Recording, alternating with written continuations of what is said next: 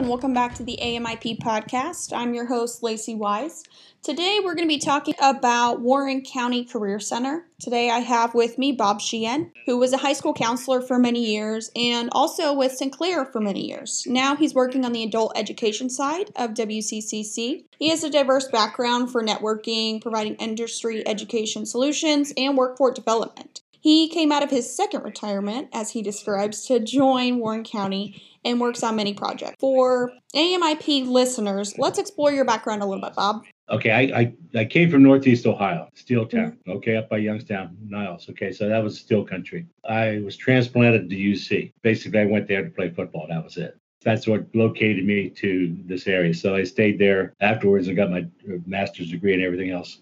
I located basically just north of I-75 in Troy for a couple years as a counselor. But then most of my career, I was in high school on I-75 called Northridge. And basically what it was a Appalachian community right on I-75, like a lot of the districts on I-75 because of the manufacturing companies like Fisher Body, GM, everything else. And they would recruit, just like the construction industry recruits Kentucky and Tennessee. Leave your farm, come up here, stay in a trailer Monday through Friday night, head back home, and then get up here Monday morning and go back to work in the manufacturing industry. Okay, so Dayton was a GM manufacturing town. I was involved as a counselor with parents who were in the manufacturing field as workers.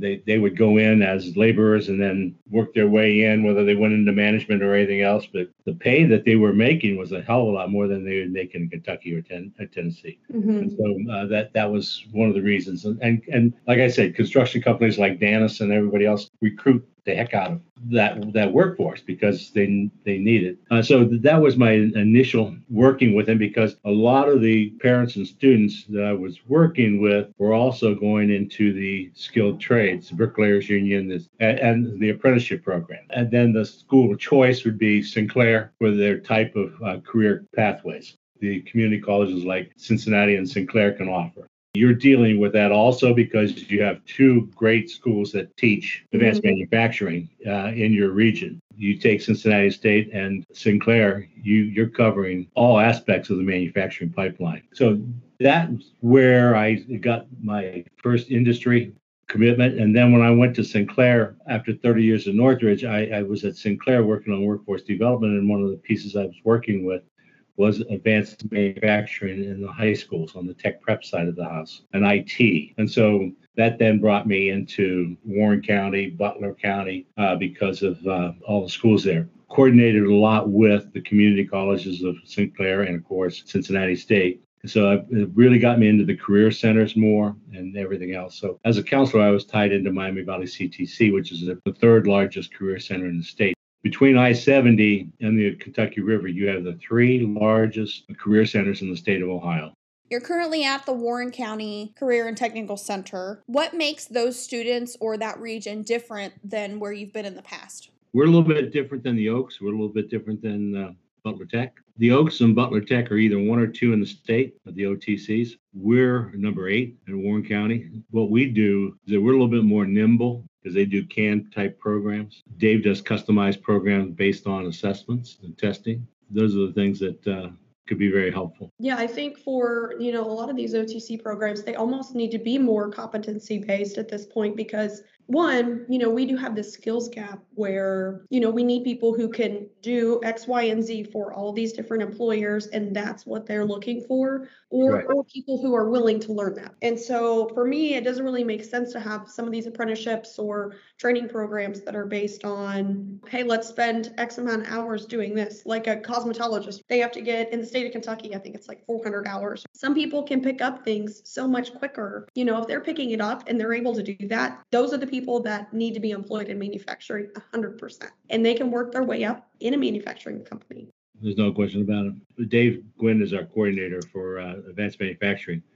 And he had an adult student in his 900-hour module training advanced manufacturing program. And he was already hours ahead finishing because it's self-paced. HTNA already offered him a contract. their new hires come in on first shift. He had to finish his night program early, which started at 5:30, so he could make that first shift new hire commitment that the union requires. So Dave was able to do that. And then the other thing is we're using assessments that HTNA approved of going in that they could come in at level 2 union scale instead of level 1 because our assessments and our training matches up with their union specs. So instead of going in at $27 an hour, the guy's going to go in like at $35 an hour. That's unreal. And you have to have that flexibility. Well, and $35 an hour is insane to me because honestly, when I first got out of college, I was a broadcasting major. I worked at a news station. I was making $11.40 an hour.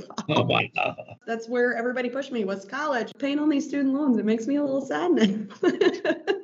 I think the fact that what you're doing with AMIP, coordinating the educational pipeline, how you can take a company like HTNA and create the entry-level pipeline for people wanting to get in started. But then what we do with the customized training, they had like 5 employees that had been there for 15 years. They didn't want to put them in a canned program. So what we had to do was give them assessments to see where their strengths and weaknesses were, whether it's in pneumatics or blueprint reading or whatever. And then Dave would create custom programs for each of those 5 individuals. And so they were not taking a canned program, but a specialized program. And then when we created the internship program for them, what we did was, again, select an aptitude instrument that the union would sign off on as well as management. Out of the 11 people that were applying for the internship, we were able to, because we do all the paperwork. We're an approved apprenticeship program for the state of Ohio and industrial and electrical and all the manufacturing areas. So we're able to deliver that skilled training for that company without them having to do all the paperwork and everything else. So it goes the same way with Tech Cred. A lot of the HR people don't know how to navigate the educational website to process tech prep. When you take a look at the companies in Warren County and Hamilton County that are getting Tech Cred dollars, like OPW, it's one of our training sites, as well as Pecan and other manufacturing places. They have to know that, number one, it exists. Number two, how you have assistants that help do it, and then how to use the training dollars. But more importantly, if you don't need the modular training, then you need the certification. And I think that more and more manufacturing companies are going to want that gold standard moving forward, especially if you have government contracts and everything. If you have a government contract, you have to have industry certification. Well, and those things give them an advantage. I mean, it's the same thing with like ISO certification or ANSI or, all these different companies, and they have to have so many different certifications to really make that work. For you guys, I think the aptitude training is awesome because you can take these employees and maybe they've been there for 10, 15 years, and through just general osmosis, they're looking at, okay, I know how to do this. I've seen somebody do this 14 times. Or for them, if they test on it and they get to that point where they have the competency to do it, they shouldn't have to be retaught. I mean, maybe they go like specifically by the guidelines, like, okay, here's how this should be done, and here's the logical way to do this. I'll give you another key piece from my perspective is the coordination between a career center secondary program and their adult program. Good example is at Warren County Career Center, we coordinate with our secondary instructors. So they all have the same instructor certifications. But if you don't have that coordination, because we have high school students that are going through advanced manufacturing that should be able to get their CPT and CPT plus before they even walk out of the high school. We're not just teaching the run-of-the-mill Ramtech or something like that. We could do a lot of different things. And then the other piece is you could take a high school student who's gone through the welding program, graduates, and says, hey, welding is an intricate part of advanced manufacturing. So I want to now take the advanced manufacturing adult program. Guess what? You don't have to take the welding or the blueprint sections because we adapt the program to what your skill sets you already have. So we've got all the moving parts. And I feel like there always is. There's so many places that,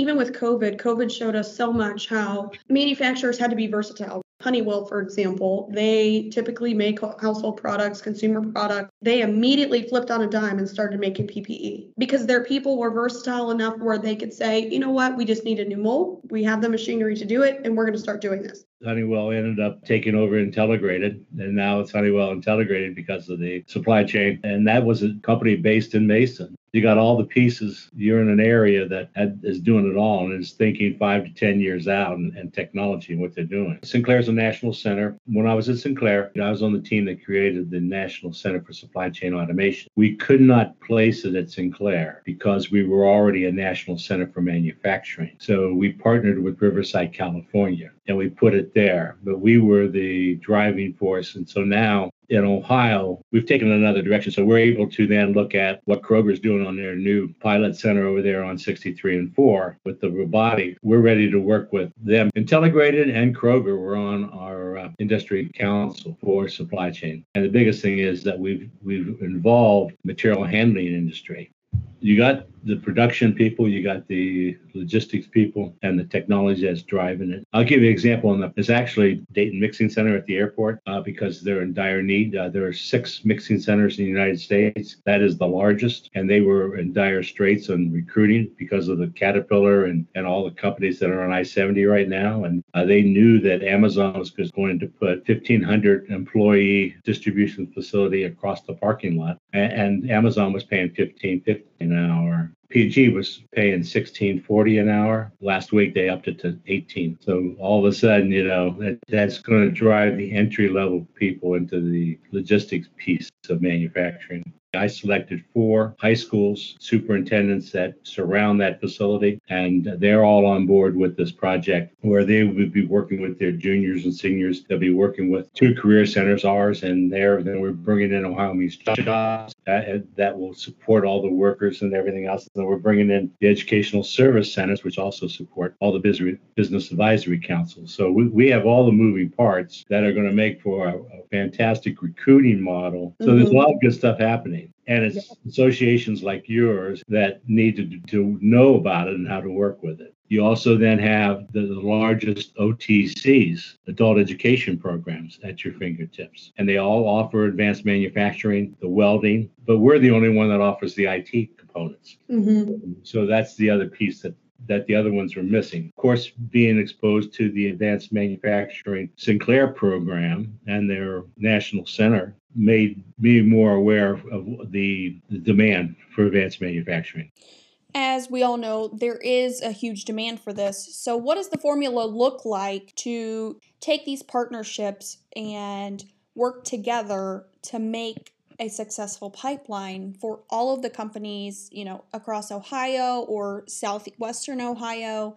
What does that formula look like? Collaborating with all the supportive agencies that workers need to be successful, not only in entry level, but going up the chain within a company to make a sustainable living wage. So in advanced manufacturing, like you said, is a place that you can do that. The idea of being able to coordinate somebody who has difficulty with their car getting to work, then you hook them up with Ohio Means Jobs. You hook them up with other agencies that will pick them up and take them to work, that will have an Uber come and pick them to work, because they eliminate barriers for employment, eliminate areas for advanced education, which means higher employment. Mm-hmm. So if you coordinate all of that together, you can have a successful workforce. But if I have support agencies that are working with me on my problem, with the support that's around him, he will be continuing to be a productive worker for a company. The thing is, when people feel like they're being invested in from an employer, my employer believes in me, they want to support me. Here's all the other networks outside of the community organizations that want to help me grow and be successful. You are so much more invested in that career just simply because you have a support system and a backbone that wants to see you succeed. That's so true. Another aspect of that is what you hear from your HR people all the time, the soft skills, the communication skills. They're lacking that when they come in off the street. But if they come through a high school career tech program, they have those skill sets. And a lot of times adults who have work experience have those skill sets. So you guys are sitting in the right place. You got the right pipeline, you're coordinating everything, and that's beautiful. But what do you do about the kid that's graduating this year from Lebanon High School, undirected on what he wants to do, and now he's going to go down and work at OPW. He wants to work there, but he doesn't have soft skills or anything else. But that's where agencies like United Way have their workforce initiative program that they work with 10 employers in the Warren County area that send Riley into the school as juniors and seniors to work on those skill sets and make sure they know what's expected of them when they walk into an HR office. That they can go to the Ohio Means Jobs and the Aspire program that works with Warren County and get the resume skills, the interview skills, all those things to make HR's life a hell of a lot easier. Well, or even tell you what to wear to an interview. Exactly. And for some people, having even that pre-support system, absolutely, just giving you the skills of putting a resume together. What do I put on there when I have no experience or have very little experience that doesn't really translate to what's going on? HR reps at this point, or business advisors, they're able to look at some of those resumes and say, okay, if they can do this, here's the skills that I think they have. And then they want to reaffirm that in the interview process. And if you have like an aptitude to learn or like a willingness to come in, show up every day, despite maybe some, hurdles that you have to go through. You mentioned like car trouble or other things. If you're willing to show up and put in the work, then the employers are going to reciprocate that. The thing that trade associations like AMIP does is connect the educational and the industry together so much more than anybody can. I mean, they join your association. They rely on you to help educate them on what the heck CTE is. They don't, and Right. what's adult ed do? Where do I go if I need help? And the people that do that are the trade association. So what advice would you have for any students or even their parents who are considering a future in a manufacturing career? Manufacturing is not like your parents envision it is. Manufacturing 10 years ago was a lot different than it is today. I mean, you walk in some of these facilities now, it's like going to a sterile hospital situation. Number one, it will give you a competitive wage to start, entry-level wage. Then number two, that once you're with a company and you like the company will be willing to invest in you, to train you for making a very, very comfortable living wage that you could support a family with. Manufacturing is not going to go away. And if you can take advanced manufacturing and you could take it into different interest areas, you could take it and go wherever you want to go with it. Companies are moving here because of the workforce. That's one of the key components why all these companies are in Southwest Ohio. Whether it's a high school graduate, whether it's a parent that wants to go back to work, whether it's a person with a bachelor's degree, all those positions are going to be there for you. And you can't tell me that if I come out of Miami with an engineering degree and I'm working in your facility, that I know everything, because guy that's been working at that facility for 30 years knows more how that machine works and the intricate parts of that machine than the college book learning guy. You have enough established companies that are not going to go away. As things move forward, I think you're going to see some nice changes. Absolutely. They'll continue to need all these people, and building this pipeline, talented workers who want to learn and want to grow with them is not going away. Exactly. I appreciate it. Thank you so much, Bob. I appreciate you letting me in on it. This concludes today's episode. Thank you so much for joining us for the AMIP podcast. You can find a link to our website and other resources in the episode description. And if you're interested in getting involved with AMIP, there's a tab on the AMIP website that allows you to get in contact with our executive director, Sean Kelly, or any of the guests that were on today. As always, share this episode with your network and help AMIP close the skills gap across the manufacturing industry.